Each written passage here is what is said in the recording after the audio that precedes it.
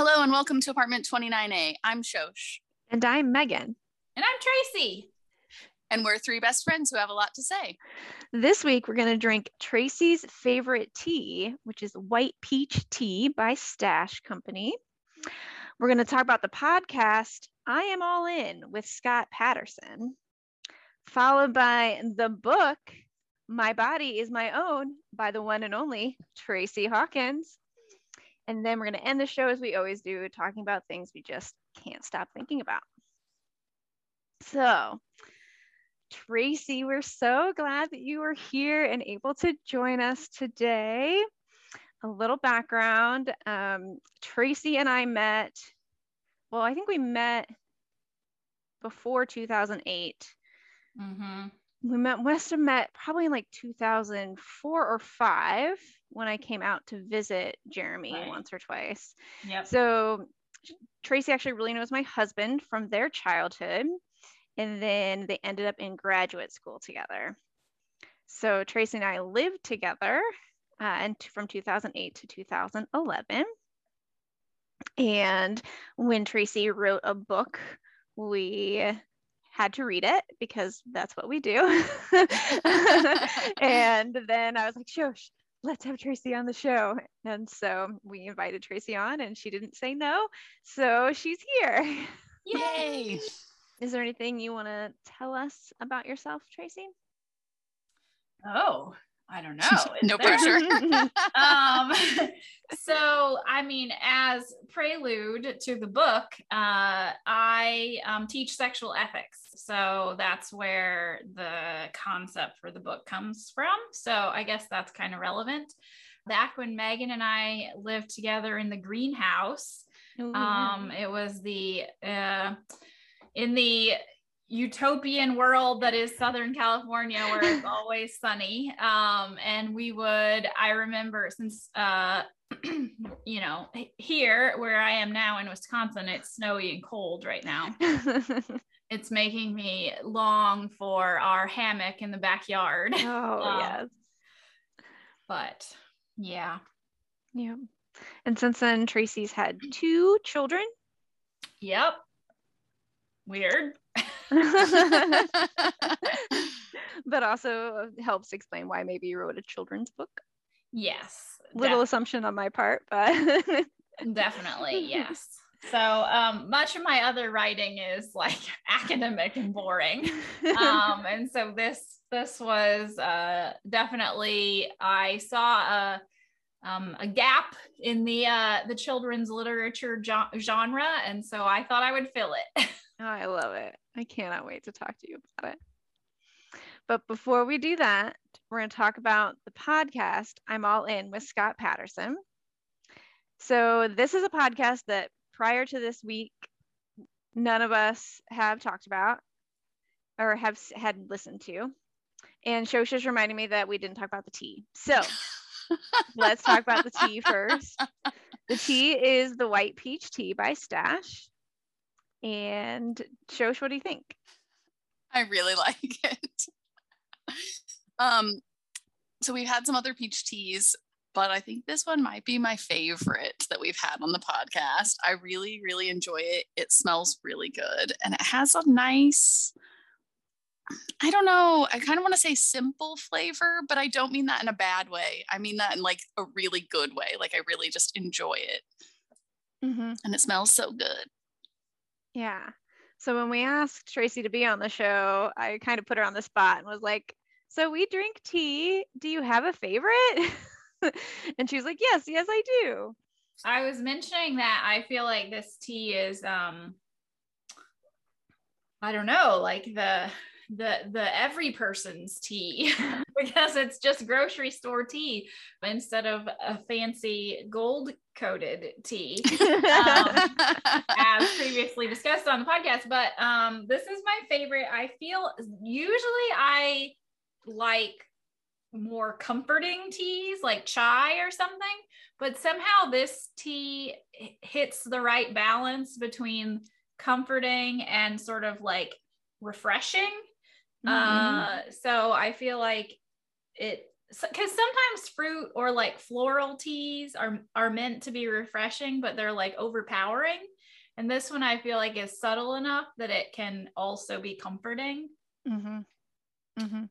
I also in general have the perspective that in the English language we lack adequate vocabulary to discuss flavors. So I would agree with that. As you hear me struggle every week to say what something tastes like or what I think about how it tastes. Yeah. Well, and doctors. Oh, go ahead. I was just going to say, well, that's why one of the things I really appreciate about your podcast is that you attempt to, you know, fill in some of that ability for people to discuss flavors better. Mm-hmm. Yeah, I mean, that came up during COVID because when people lost their sense of smell and were actually realizing that there is a sense of taste that is separate from smell. And there was like that whole episode that we listened to, I think it was a daily episode, but it was a Sunday episode about smell. Like we just do not have the language. And the people who do are in like the wine world and the beer world because they've had to come up with them. So we're working on it in the tea world. Love it. Here for it. Because I'm always talking about like the aftertaste.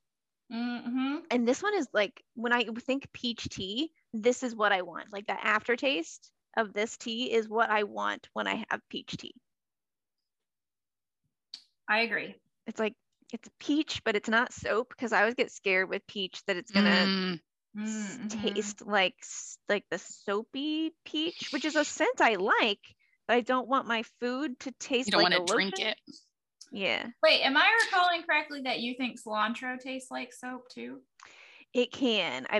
Something about being in California for more than 10 years seems to have negated that a bit. I now actually really like cilantro, but it took it took 10 years before I learned to enjoy it. But I wonder if there's some flavor overlap between peach and cilantro. There could be.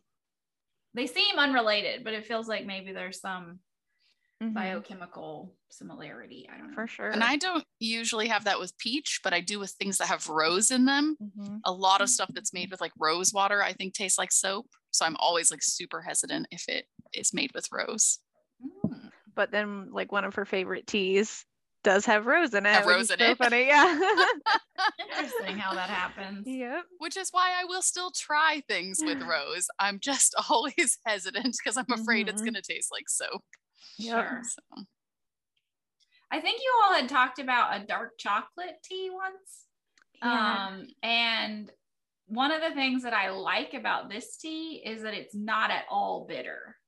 Because you all had talked about how the bitterness of the dark chocolate tea was good, but in this case, I don't really like bitter things that much, and so this one has like no bitterness to it at all.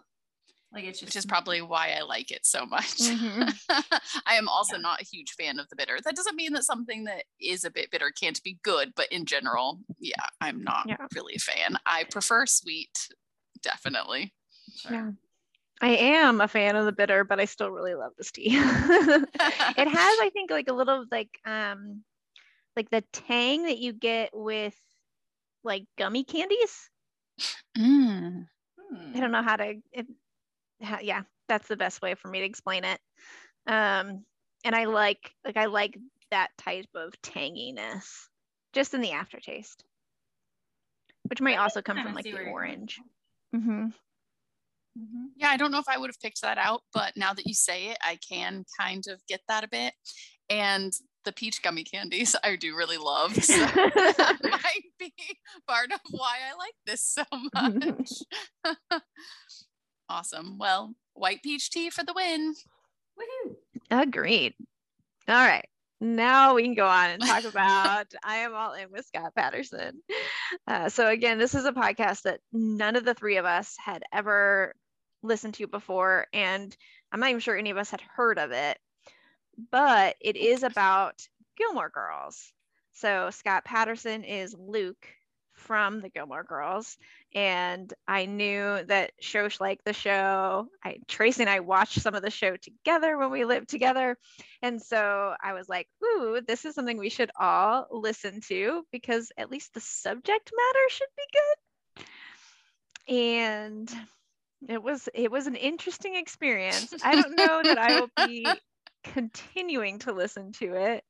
It's from the iHeartRadio network, and something about it, for me, I could tell.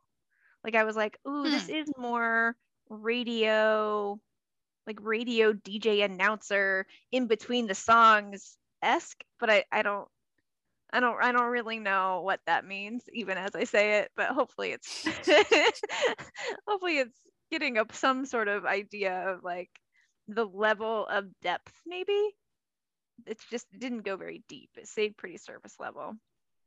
And also sort of the quality, because, I hadn't put my finger on what it was about it, but I think that you're right, that it is maybe more radio-esque.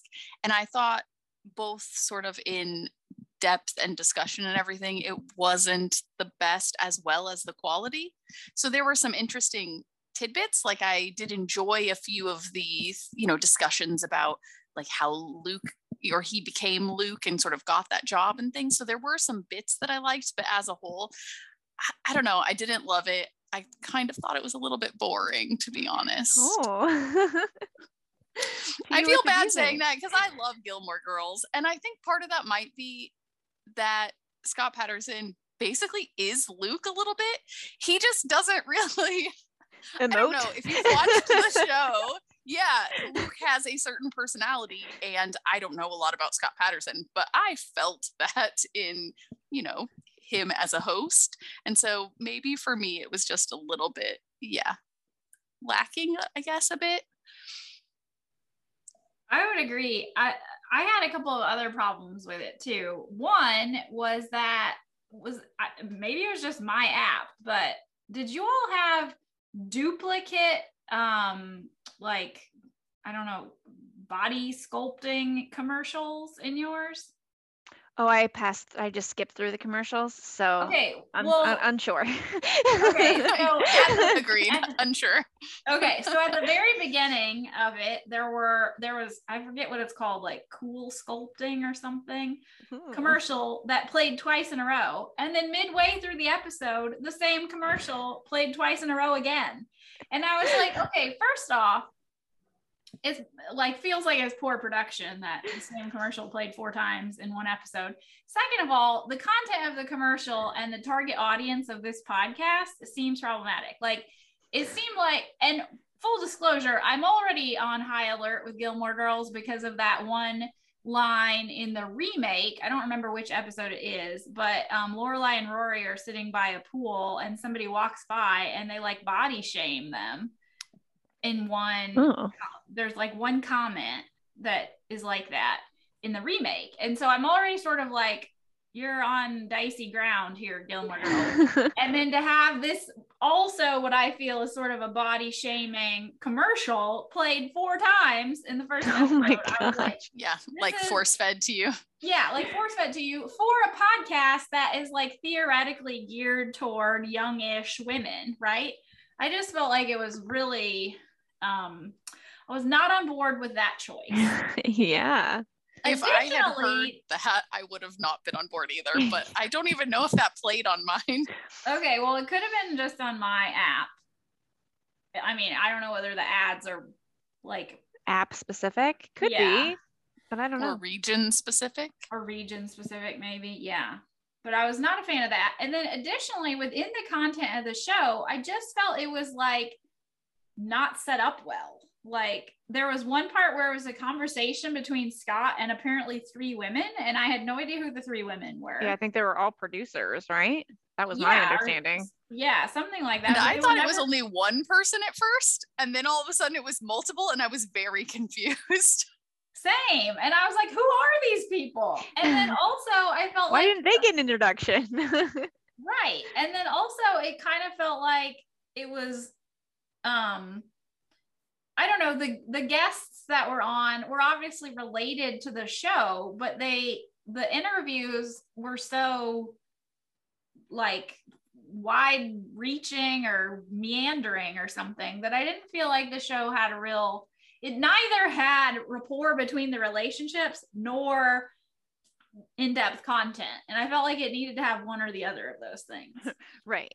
Like, the irony being like Scott Patterson talked about how Luke needed to anchor the show, right? Because he needed that character to be kind of grumpy and a little bit slower to be in relationship to these two women who are going to be fast and going to be a little bit hectic, and that this show just felt hectic.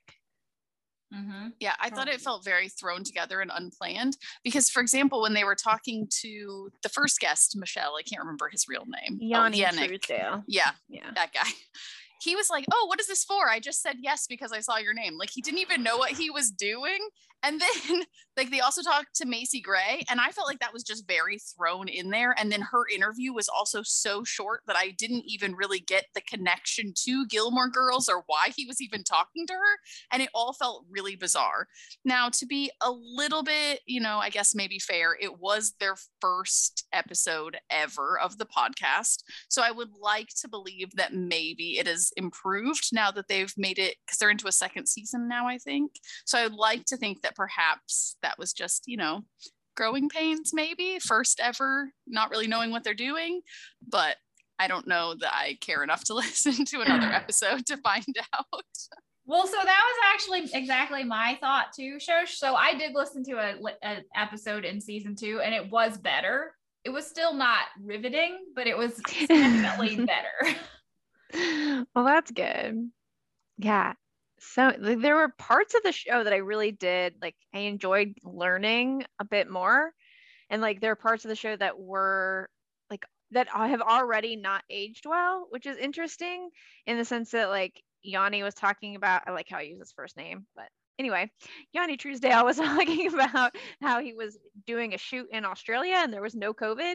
You're like, aw, the early days of COVID for Australia. How's it going now, Australia? Like, it sucks. Like, and so that part already has not aged very well. But it was fun to hear, like, he was on a shoot with Melissa McCarthy, and like, that's cool.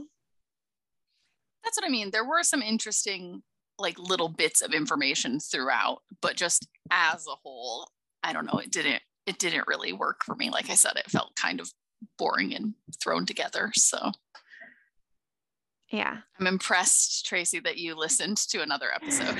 Me too. Yeah, and also the only other thing that I thought was kind of awkward about it is, so there was a show called The Gilmore Guys that was a podcast that went through every episode of the Gilmore Girls, 2 comedians. It was much funnier, especially in like, their first episode was actually really good. Towards the end, they got really long and I stopped listening because I think they forgot that their focus was supposed to be the show. But anyways, they also had a pop culture section though. So it felt like a repeat of a show. They're like, oh, like, essentially, like, the show itself, or like Scott Patterson and their producers, like, oh, we could do the Gilmore Guys better because we were actually on the show, but then we can just redo the show. But we can't, we don't want to just redo the show because, there, I don't know, some sort of copyright, or that's just rude. But it just seemed awkward in that sense because they had these pieces like the pop culture stuff that they wanted to do, and you almost have to, if we're going to talk about the Gilmore Girls, like, there's so many pop culture references and so many little things that go by so that you can rewatch it.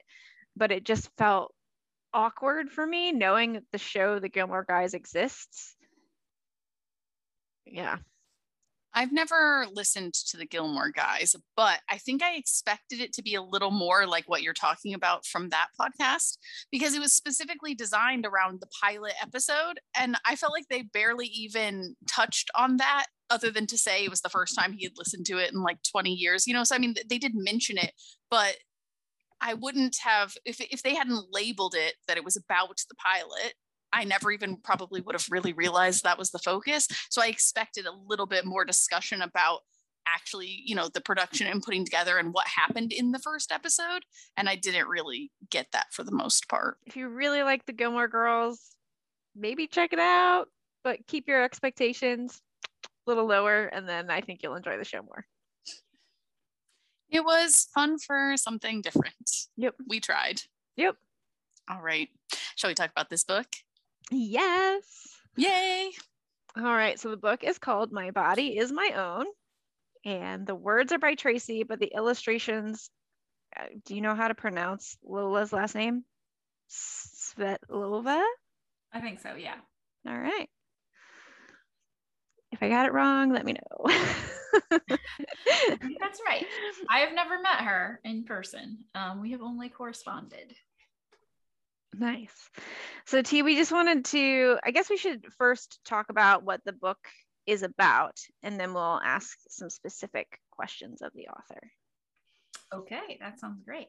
That sounds good. So I had mentioned before that I saw a gap in the children's literature world.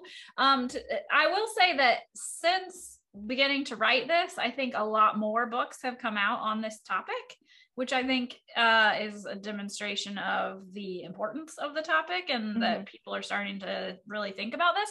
So as I mentioned, I teach sexual ethics, and I mean, at the university level. But there are often conversations about consent and how even when you're a young adult, you don't always have a really great grasp on what consent is. Does it need to be explicitly verbalized? Are there ways that consent can be non-verbally expressed? And then also, so when I had my kids, something that was a point of intellectual tension for me was what happens in caregiving when a baby can't give consent to like receiving medicine or a vaccine or something. And so we always wanted to teach our kids, like, you're in charge of your body. You know, I will respect your autonomy. If you tell me to stop tickling you, well, I will immediately stop tickling you. But I have to make sure that you're vaccinated, even if you don't want to. Right. And so but you need this medication for life. Right. So it's like, how do I make sense of your body is yours and I will respect it, but you also don't have the, you know, brain development to make long-term health decisions about like vaccinations and those kinds of things. So that was a real tension in my mind that I kind of, you know, spent honestly multiple years thinking about. And so I wanted there to be a book that I could read to my kids that would be a little bit like a mantra that they could say to themselves, not only as, you know, babies and toddlers and growing up, but also would still be applicable later in life. So I framed the book as different sort of like snapshots of a life from infancy through older adulthood, and that at each moment in your life, your body is your own and you are responsible for it, even if there are other people who are taking care of you. So the way we frame that with our kids is, as your parent, it is my responsibility to make sure that your body is safe and healthy, but your body is your own, right? So you are also responsible for it in particular ways. But those ways change as you grow up. So there are some books on consent that are really written from the perspective of like what consent is not. So if grandma says, give me a hug, and you don't want to, you can say no, right? But there weren't very many books written from the perspective of like the positive statement perspective of like what you can do and what you are responsible for. So that's kind of the niche I tried to fill, right? As a mantra, that would be something that would apply over the course of your lifespan, that would also be written in affirmative language as opposed to negative language. So I hope I did that. Would you want me to like read a couple of pages just to get sort of the rhythm of how the book goes? Sure. Okay. So each page is like, at this stage in life, I can do these 3 things. And then it repeats the phrase, my body is my own. So as a baby, I can tell someone when I'm hungry or tired. I can grow bigger and stronger. I can discover what brings me comfort. My body is my own. As a toddler, I can help brush my teeth and wash my hands. I can stay with my grown-ups while crossing the street. I can let people know when I don't want to hug. My body is my own. In all cases, it's like I can do blah, blah, blah, right? And I think another sort of underlying philosophical perspective of the book is that even in infancy, the baby can express bodily autonomy, right? And will. And will, yeah. But that the grown-ups in that baby's life should see that and acknowledge that and respect that, right? So like if a baby is crying, it's not because they're, being naughty or something, right? It's because they are saying, I need something, right? And whether it's comfort or food or whatever it is, the baby is expressing their bodily autonomy. And so the grown-ups around them, if they're going to respect the bodily autonomy of other adults, they need to also respect the bodily autonomy of an infant, because otherwise it seems hypocritical, right? Right. So yeah, I think another sort of influence, I guess, is respectful parenting. That's sort of the parenting philosophy that we ascribe to, which really aligns with a lot of the stuff that I already was committed to prior to having kids. I just didn't know how to frame it in language that also applied to kids. So of course I would have taught my college students, like, you are responsible for ensuring that you get enough sleep and eat healthy food, and that is a part of respecting your own body. And so then how does that also apply to an infant that can't really choose what food they eat or when they're put to bed, right? So that's kind of the underlying perspective of the book. And then I guess too, I also tried to apply it even through like adulthood and older adulthood. So as an adult, I can move my body to keep it strong and healthy. I can reduce stress in my body. I can care for others. My body is my own. And then as an older adult, I can be purposeful about how and when I move my body. I can take responsibility for going to the doctor when I'm sick. I can think and say positive things about my body. My body is my own. And so I think so that the grown-up who is reading this book to a small child can also sort of have their bodily autonomy empowered as they read the book. Mm-hmm. Yeah, I love that. I love the older pages. Not that I don't also love the younger pages, but the older pages I love just because my parents are getting older. And so I want them to do those things. And I'm really lucky that they already do. But I love the positive framing. Like, you can go to the doctor. Like, right. Let's not be afraid of that. Yes. Another piece of it is, so my kids, the daycare children's center that they go to is on campus at the university where I teach. And so a lot of the teaching assistants in their classrooms are college students. And so there's like one page in there that's like, as a young adult, I can, and it's like, okay, I know there are going to be college students reading this book to my kids. So I see you, like, you need to get enough sleep. You need to eat healthy food, even when you're in college. Yes. Or recognize that the reason you're not doing well in my class might be because of these reasons. Right. So that's the book. So good. Yeah, I really like it. I like the progression that it didn't just stay young, that it sort of went through kind of a whole lifespan. So I thought that was really awesome. And I am just loving this conversation. I just want to keep hearing you talk. You already answered so many things that I was going to ask you about, and it's really making me want to take your class. I'm like, I want to go be in Professor Tracy's class. This is awesome. And I also particularly liked that you mentioned that you were trying to focus on the positive aspect of everything. So obviously we're in totally different lines of work and everything, but in when working with animals, we often will try to train them to do things. And there are multiple different methods of training. And I always go for positive reinforcement, but not everybody does, because there's, again, just so many different ways that you can try to get to the same end point. And in my point of view, positive reinforcement is always the way to go. And I don't ever want to be doing any of the negative things or taking things away and stuff like that. So even though it's not quite the same, I just really appreciate sort of the positive aspect in trying to communicate all of those different things. And so, yeah, I really appreciate that you took sort of that stance and that sort of approach towards it. One of the things that I noticed when I very first read this was your use of language. And I was very surprised that it almost didn't feel like a kid's book.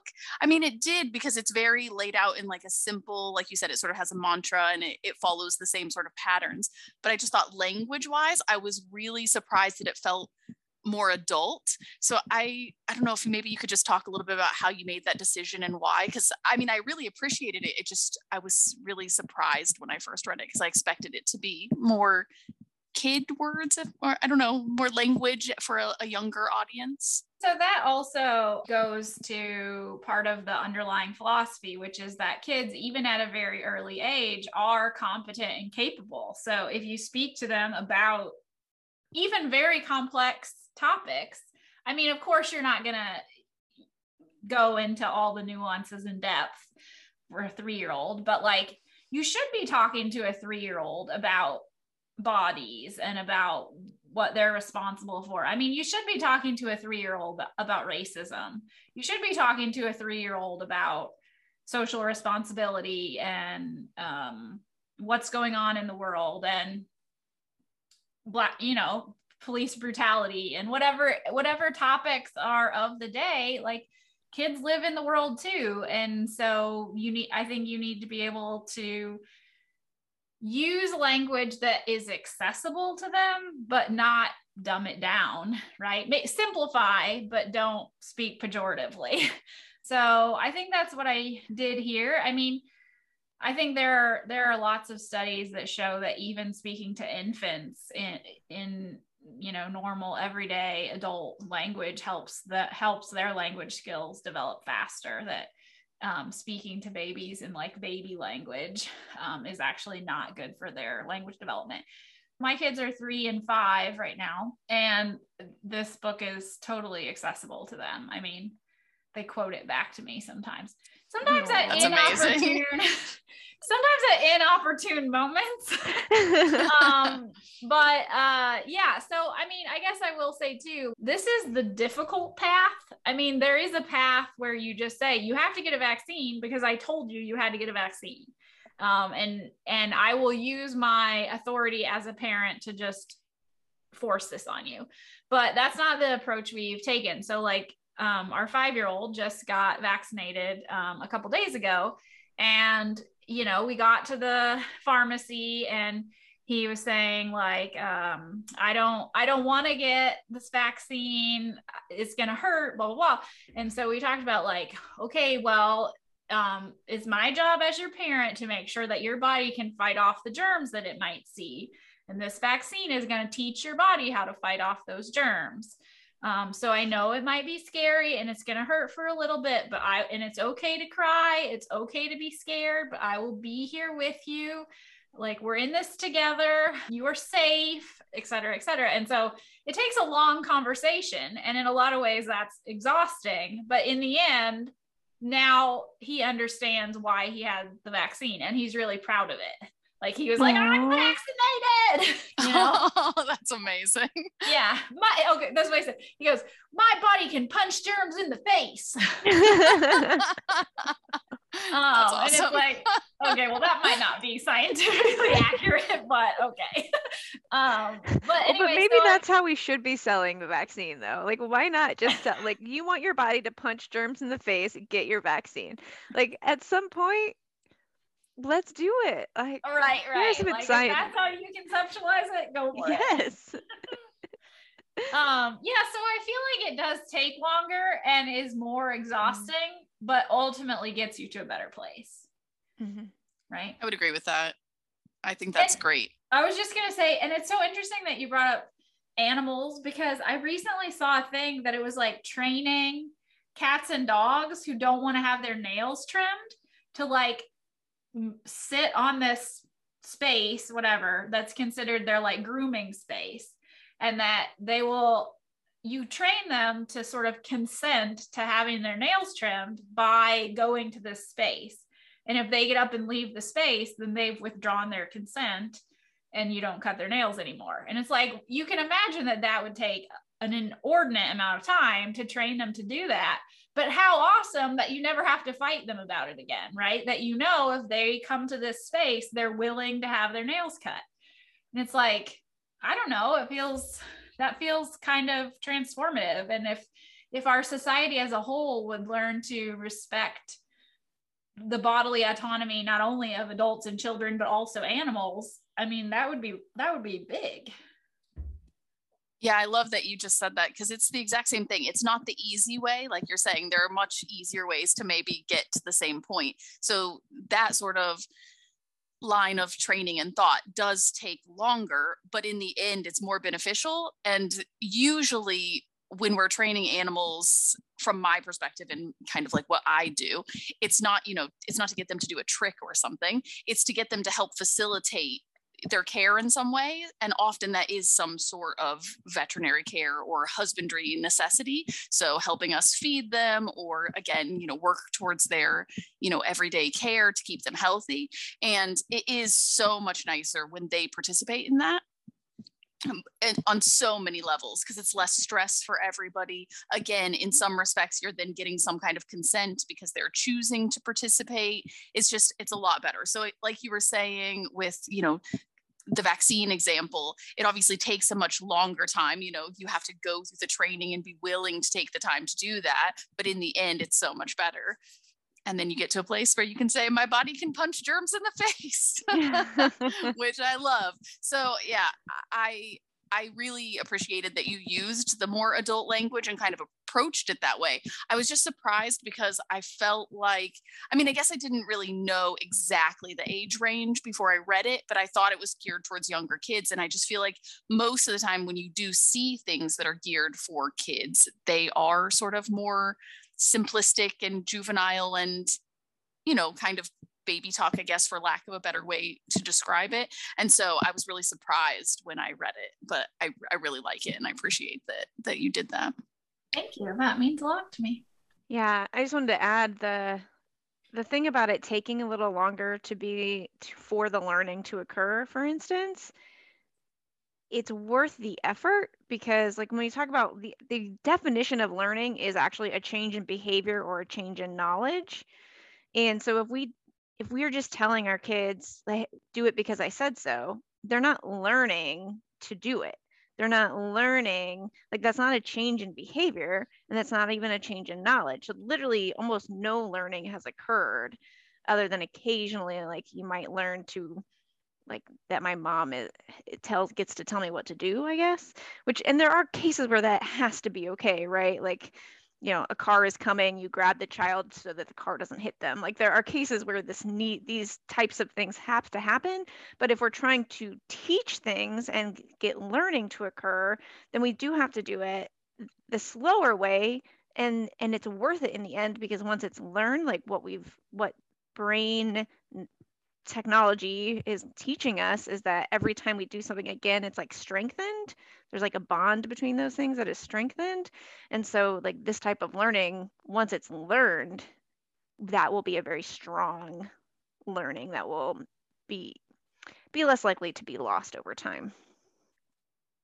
Right, totally. And I also think, so the underlying message here is about how to operate in a framework of consent as an adult, right? And so you have to learn that as a child first, because if you're telling a child, look, in certain situations, you lose your bodily autonomy and I just get to control you, then when that person is older, they could potentially see like a sexual relationship as a situation where the other person, as a state of exception, right, where either one or the other of the partners doesn't have a right to bodily autonomy in that situation. And it's like, no, we don't want to go there at all. the other piece of it is, I think we want to be sex positive, but like, how do you be sex positive and like talk about sex in a children's book? So without actually talking about sex at all, right? So like as a teenager, I can make healthy decisions about touching others' bodies or letting others touch my body, right? So I'm talking about sex there, but to a 3-year-old, I'm talking, they might hear it as like, oh, I shouldn't push other kids or hit other kids, right? And I have the ability to stand up for myself if someone else pushes me. And I can say, I don't want you to do that. It hurt me, right? And so like what you were saying, Megan, is like, if they really internalize that learning as a toddler, then as they grow, they're going to be able to apply it in other situations, like potentially with an intimate partner. Another thing I think about the book is, see previous discussion about body shaming in the podcast, is that this tries to be body positive.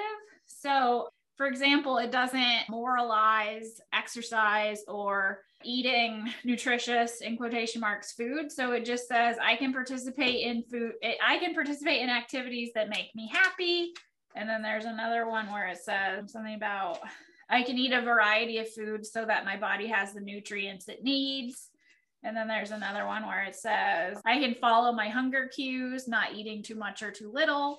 So in all of those cases, it's trying to be body positive. It's trying to talk about differently abled bodies and how whatever body you find yourself in, you can maximize its health in all these different ways. And so again, I think it's like teaching kids these types of things at a very young age, and really teaching them, not just like convincing them that this is what they need to do because you're the authority figure, but like really helping them internalize the learning of like bodily autonomy and bodily responsibility. Then they have the ability to apply it in all these different ways as they grow up, even ways that you can't anticipate, right? Mm-hmm. So it's teaching them like the underlying principle that then you trust that they will be able to use throughout their lives. Mm-hmm. Really important messages, I think. For sure. I feel like I'm talking really fast, but it's because I'm so excited. Like I feel so passionate about this book and like these ideas. So then I just get excited and I talk really fast. Well, plus we talked about the Gilmore Girls and they talk really fast, so it's all good. We primed you. Okay, great. I'm sitting here thinking about like sports and bodily autonomy, because it's like once you learn those things, it's not that like football is a problem or soccer is a problem. It's just it really kind of frames it very differently. Like a red card all of a sudden like has that kind of additional layered piece to it, or at least like an additional understanding to me in soccer, because like the whole point of the red card is that you have crossed the line from what is legal to what is illegal in the game, and you've crossed it far enough that the ref is like, no, red card. And then of course football is just, I mean, the whole goal, like the goal of it is to push people around so that the ball goes where you want it to go and not where somebody else wants it to go. But again, there are like rules and laws and reasons why you can't grab the face mask in football, for instance. And so much of that is based on trying to keep people safe in a game that is fairly violent when it comes to football. So yeah, I really like where my brain is going, even though I don't know exactly how to express it. Yeah, so I think with sports, I mean, I feel like football needs to be in a separate class because, I mean, it's just so dangerous. But sports in general, I mean, I think that so another element to the concept of consent is that it can be withdrawn at any time, right? So somebody could make the argument like, look, these people have consented to play this soccer game, and so if they get injured, it's their own fault. And it's like, no, that's not a real rigorous definition of consent, right? Consent is, I consent to play soccer, but if you are going to kick me in the knee, I remove my consent. Like, I don't want to play that type of soccer. And so I feel like that's where the rules come in as a framework. of saying like, we will enforce that people have agreed to X, but not Y, Mm-hmm. you know? Mm-hmm. But yeah, I mean, I could do some more thinking about how it applies, I think, in sports. I mean, I guess also not only the sport itself, but the sports industry, right? Mm-hmm. So thinking about like Simone Biles and Mm-hmm. various other things where people's consent was violated, not merely within the sport itself, but within the machine that Mm-hmm. is the sport, in the industry of the sport. And that, yeah, that's also, I mean, a huge problem. All right. So I want to ask just a few questions that are kind of about the process of writing a book. So not this book specifically, but any book and just your books. How did you find the illustrator? How did you decide to self-publish? So finding the illustrator was definitely the biggest obstacle in terms of writing the books. Writing children's books is not my full-time career. This was kind of a hobby on the side that I did during the pandemic, which means I had 1 minute to do these things. So there probably are better ways to go about this, but this was the way that I found. So I went to a website called Fiverr.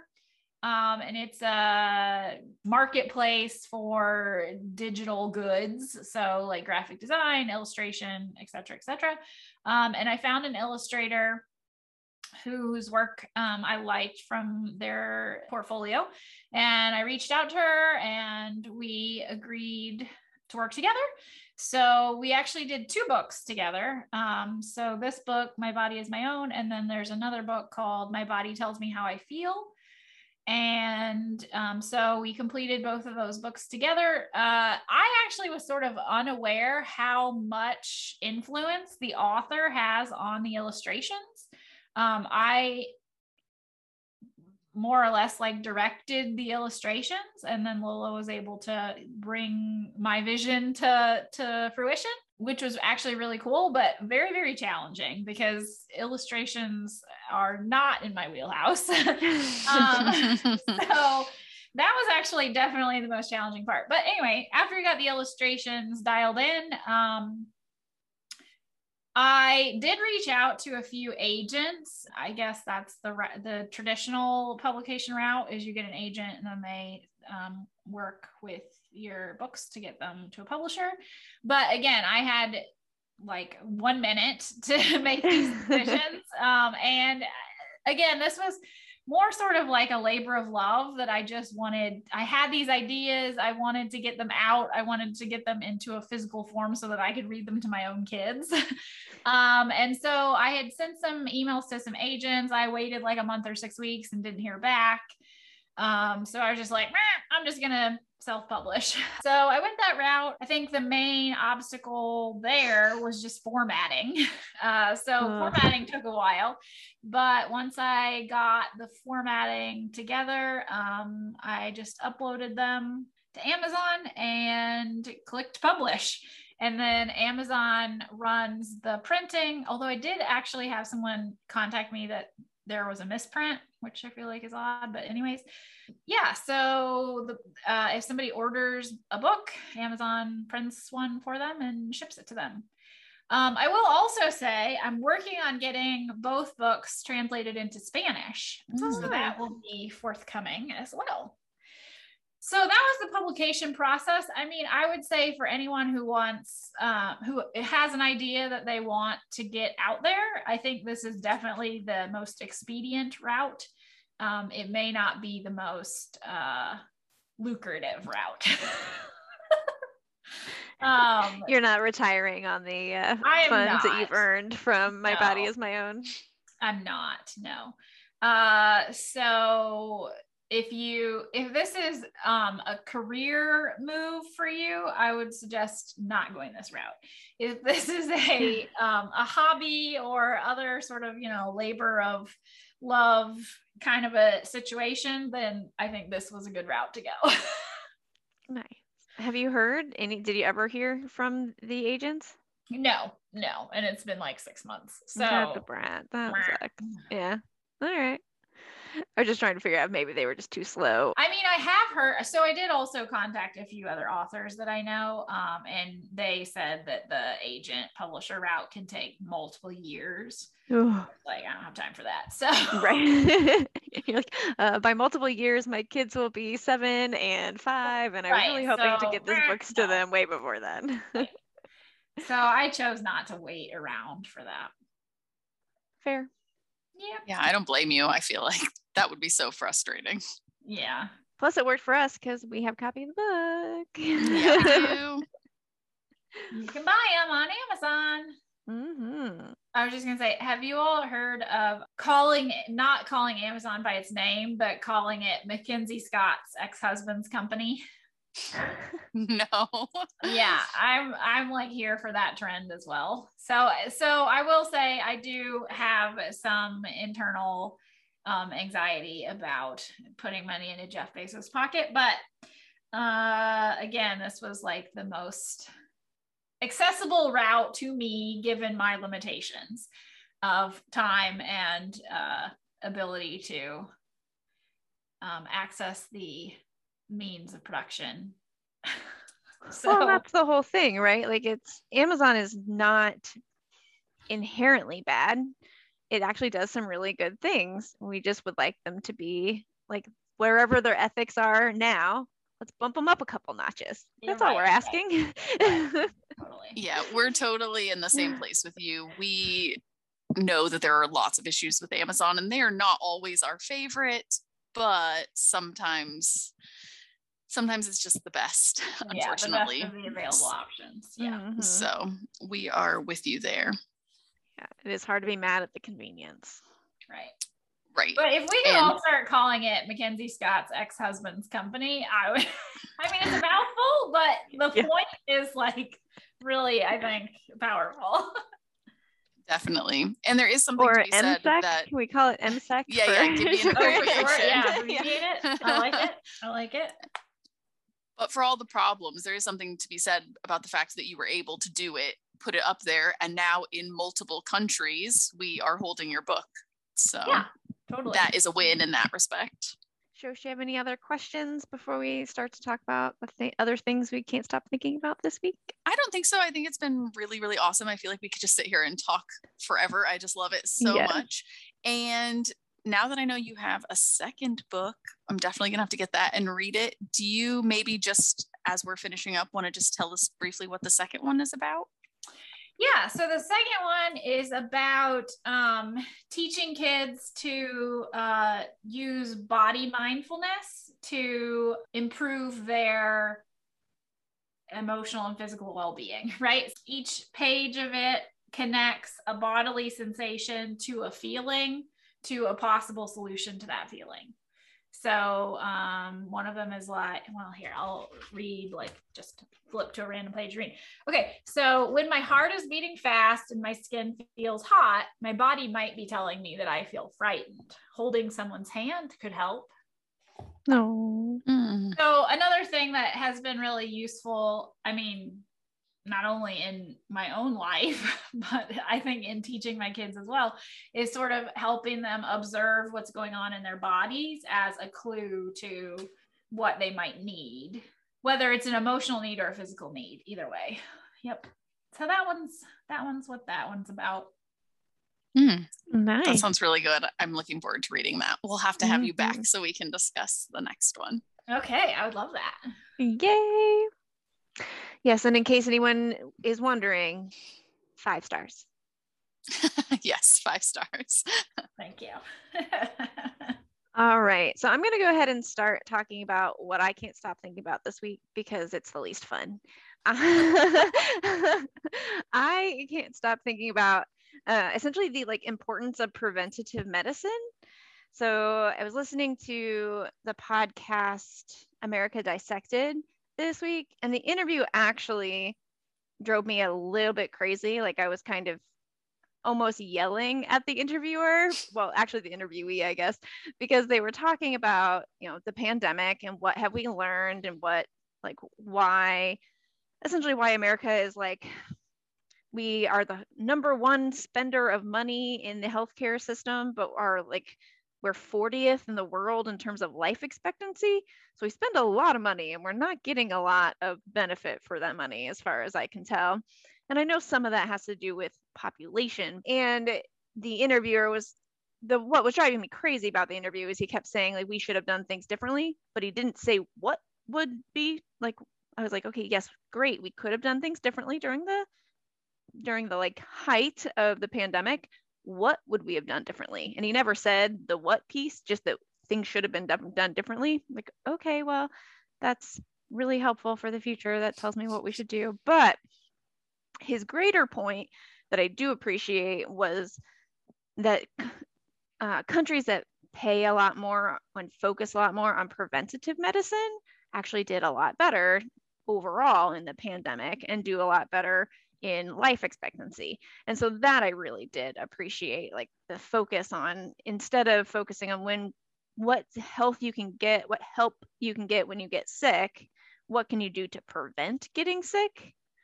There are some illnesses that you don't have any like real control over, but there's a lot of health that if we just did what Tracy's book suggested and we ate a greater varied diet and we, did exercise or just moved our body or went outside and looked at a sunset, we would just be healthier to begin with, so that then when COVID hit and we'd be less likely to die. That seems so, I don't know, so morbid to put it in those terms, but that's really what this is saying, is that if you are healthier to begin with, when you get sick, it's not fun, but it's less likely to cause you long-term health effects.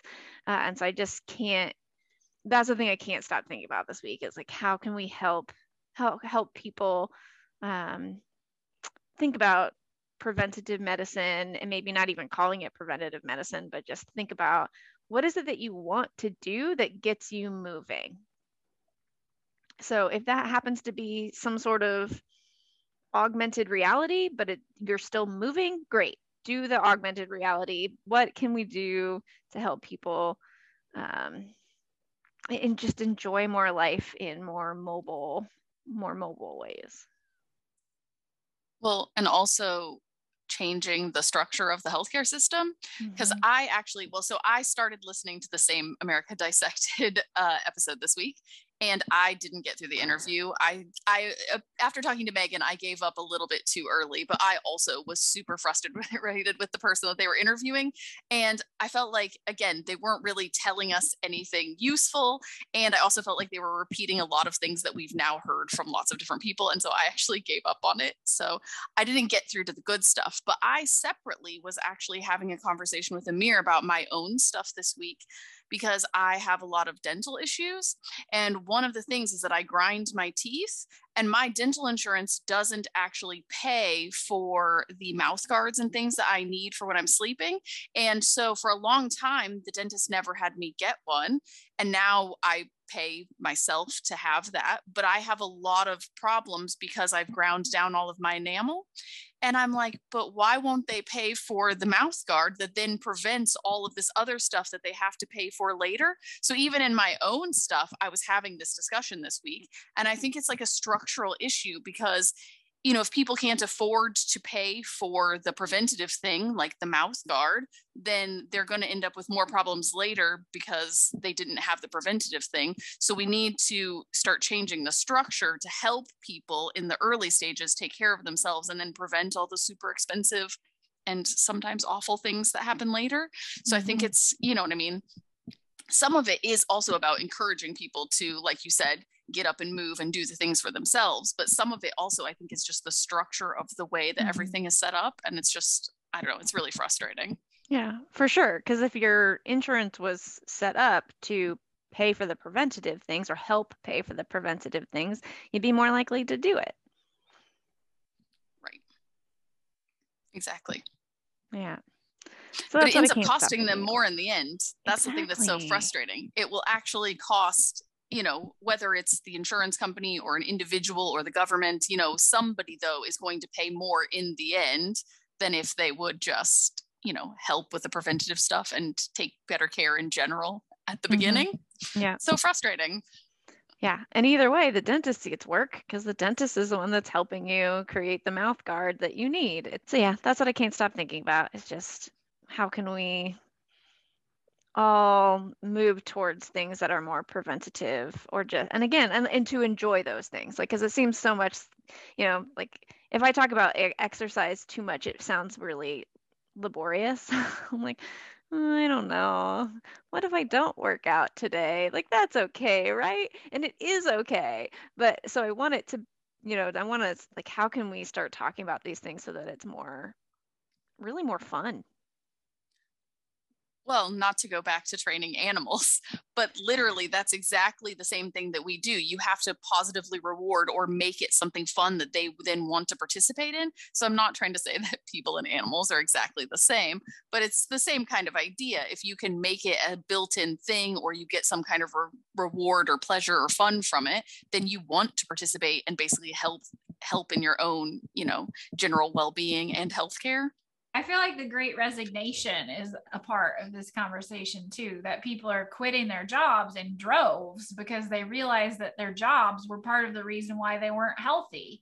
Like they weren't able to exercise, or they weren't able to take care of themselves, or they were sitting in a chair for 8 hours a day, these kind of things. And like, not only do we need to overhaul the healthcare system, but overhaul employment in general, right? To nurture people's well-being.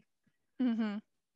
Yeah, I always I always laugh only because so whenever I am on jury duty, I get the like kind of prescribed like day in the life of what the government is essentially saying should be everyone's workday.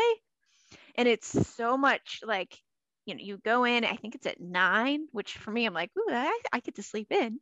And then at like 10:15 or something, everyone goes on a break. You all go to the bathroom, no matter what. And then at noon, like you go to lunch, like, and it's like noon. It's like the judge is like looking at the time and like staring at the lawyers and being like, don't ask another question because it's going to be noon and we are going to go to lunch.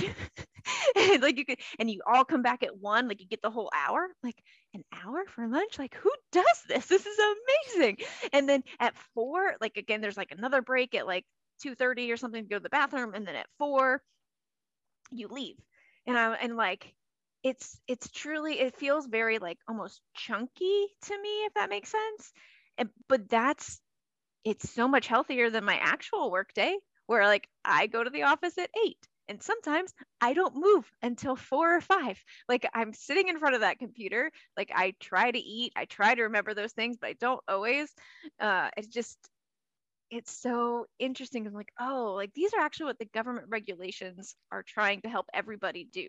It is actually be healthier. But I ignore all those regulations and just literally sit at my computer from 8 to 5 getting it all done. I mean, I would say that having a break and a lunch and another break is probably not actually adequate either. True, but like it's certainly better than what I do and get when put up to my own left to your own devices. Yeah. Yeah. All right. Well, Shosh or Tracy, let's talk about something more fun because I know both of your things are more fun than mine. I can talk about mine. The thing I have been interested in recently is paint by numbers. Yes. For grown-ups. So I got kids can do it too. For anybody, it's fine. Kids, whatever. But I have this, I don't know, it's like maybe 16 by 16 canvas with a tree that is so intricate. Like each numbered section is like maybe, I don't know, they're odd shapes, but like 3 millimeters or something. And it's probably going to take me a decade to finish painting it, but it's a lovely way to be creative without actually having to really be creative. Do you know what I mean though? Like the creativity is not in the creation, it's in the doing. Yeah. Like I am not having to come up with the design myself. But it's very cathartic and quite lovely. I've spent probably about 3 hours on the one I have thus far, and I've like barely made a dent in it. So, I mean, I was asking someone yesterday, so do you think I'm going to finish this painting first, or do you think the pandemic is going to end first? And I wasn't sure. Wasn't sure. Yeah.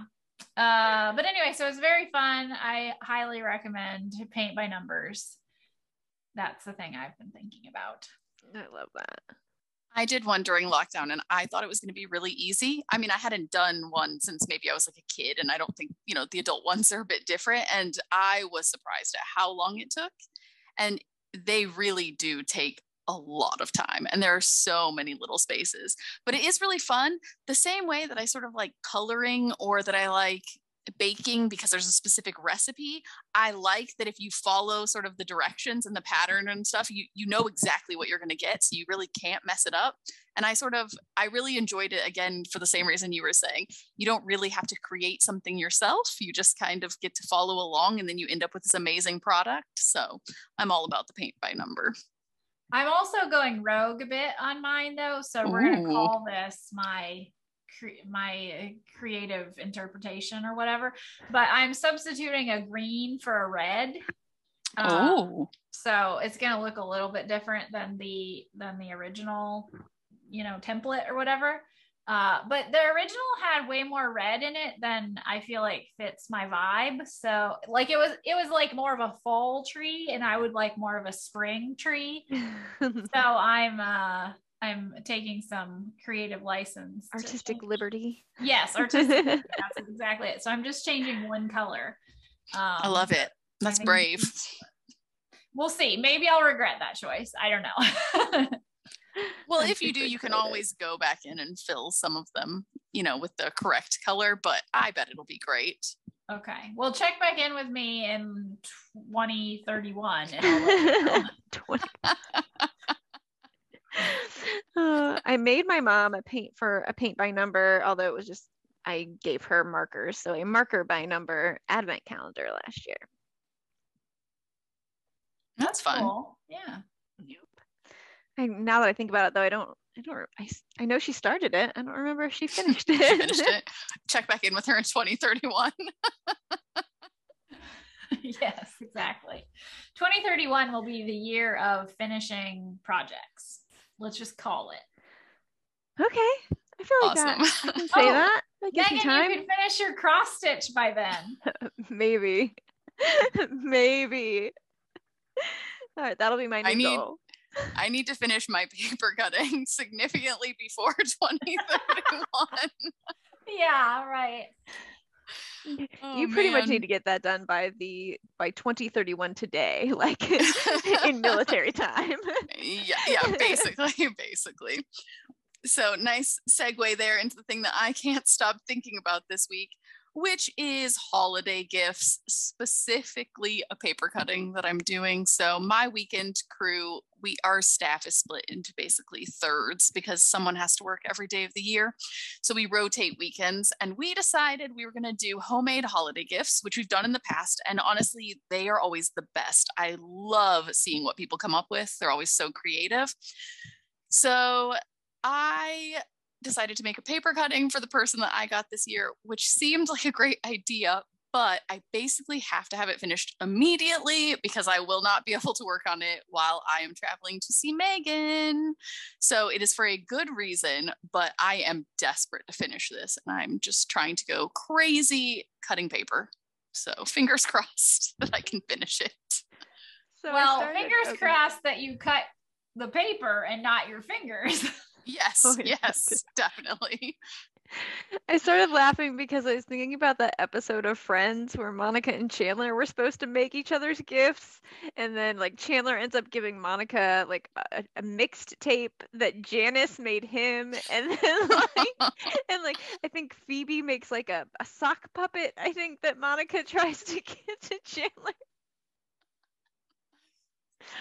I was like, well, Awesome. plan B, you can always make a sock puppet. Sock puppet. That's funny. I seriously can't think of that Friends episode, and I have seen every episode of Friends many, many times, but I can't think of that one right now. Yep. I feel like it's hard sometimes because there's so many. There's only 10 seasons, guys. Only. Right. Oh, man. Well, good luck, Shosh. Oh, thank you. I need it. Yeah, if anybody needs me, I'll be frantically cutting paper in the corner. So. Every time I see what you're doing, though, my hand cramps because I just think about because particularly the one you're doing right now is so intricate, like little tiny circles. Whew. Yeah, I feel like I may have been a bit ambitious. It was a good idea, but I didn't quite take the time constraints into account when I made this decision, but I'm too far in now to switch. Like it has to happen. Sure. Yeah. I'm just too committed. So we'll see how it goes. But now you understand why when you go to the craft store, they have all those punches and they're like $30 or something. And you're like, $30 to punch out a triangle. Is it worth it? And then you look at Shosh's paper cutting and you go, yep, totally. $30. A couple of clamps every once in a while. Totally worth it, friends. Totally worth it. So what you're saying is I should go buy some punches instead of cutting these out. I'm just saying that you make the cost all of a sudden seem not ridiculous. I'm going to end up with like a claw or something. It's going to be totally fine. Totally fine. I'll definitely finish it. Definitely. Always going to be totally fine. And if not, then I'll just take it in half finished and be like, you can have the finished product in 2031. Yes. Listen to this episode of my podcast to fully understand. Thanks. Yes. Because that is the year of the finished projects. I love it. Awesome. Well, Tracy, this was so much fun. Thank you for joining us. Yes, thank you so much. Of course. Thank you so much for inviting me. Yes, and we will definitely have to purchase the next book and then have you back on. Yes, definitely. I'm looking forward to it. Love it. Yay. Maybe we can do that before 2031 though. Okay, deal. Okay. Yeah. Sounds like a good plan. Yes. All right. Thanks for listening, everyone. Bye. Have a great week.